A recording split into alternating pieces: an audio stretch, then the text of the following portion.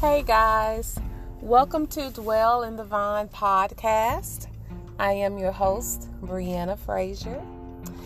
It is December 31st, 2019. This is the last night of the year. Praise God for keeping us and watching over us and our families all throughout the year. He is definitely worthy to be praised. I would like to challenge all of you for 2020. And the challenge is to give more. To be more willing to give. Give without expecting anything in return. Oftentimes, when we do things for other people, we expect something back. We expect them to pay it back. But for 2020, I challenge you to give without wanting anything back. Just give freely, do freely from your heart. Do it just because. When I was a young girl, my mother and we used to do just because gifts. Didn't have to be a birthday or any kind of special occasion. We just did things for each other just because.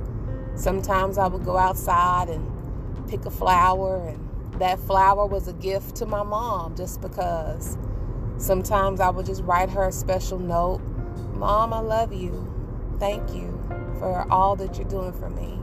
And then I would attach a sucker to it or put some lipstick on and then kiss the card or kiss the note and just give it to my mom as a gift.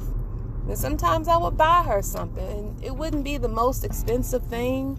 It would just be something, just a little something that may cost $1 or even 50 cents. I would give that to her just because. You know how they say it's the thought that counts? It really does. A lot of times we expect big things, expensive things. But most of the time, the small things matter. It's the thought. It's what's in your heart. It's why you're doing it from your heart that matters. So I challenge all of you to just do something for somebody. Just do it for them without expecting anything in return.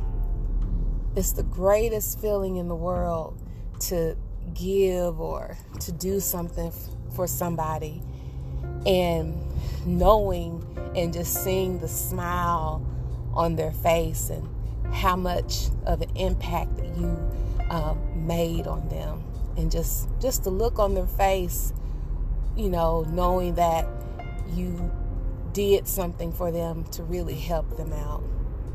There's a lot of people who are less fortunate than we are, and it will really and truly bring a smile to their face if we, for once, would just do something out of the kindness of our heart.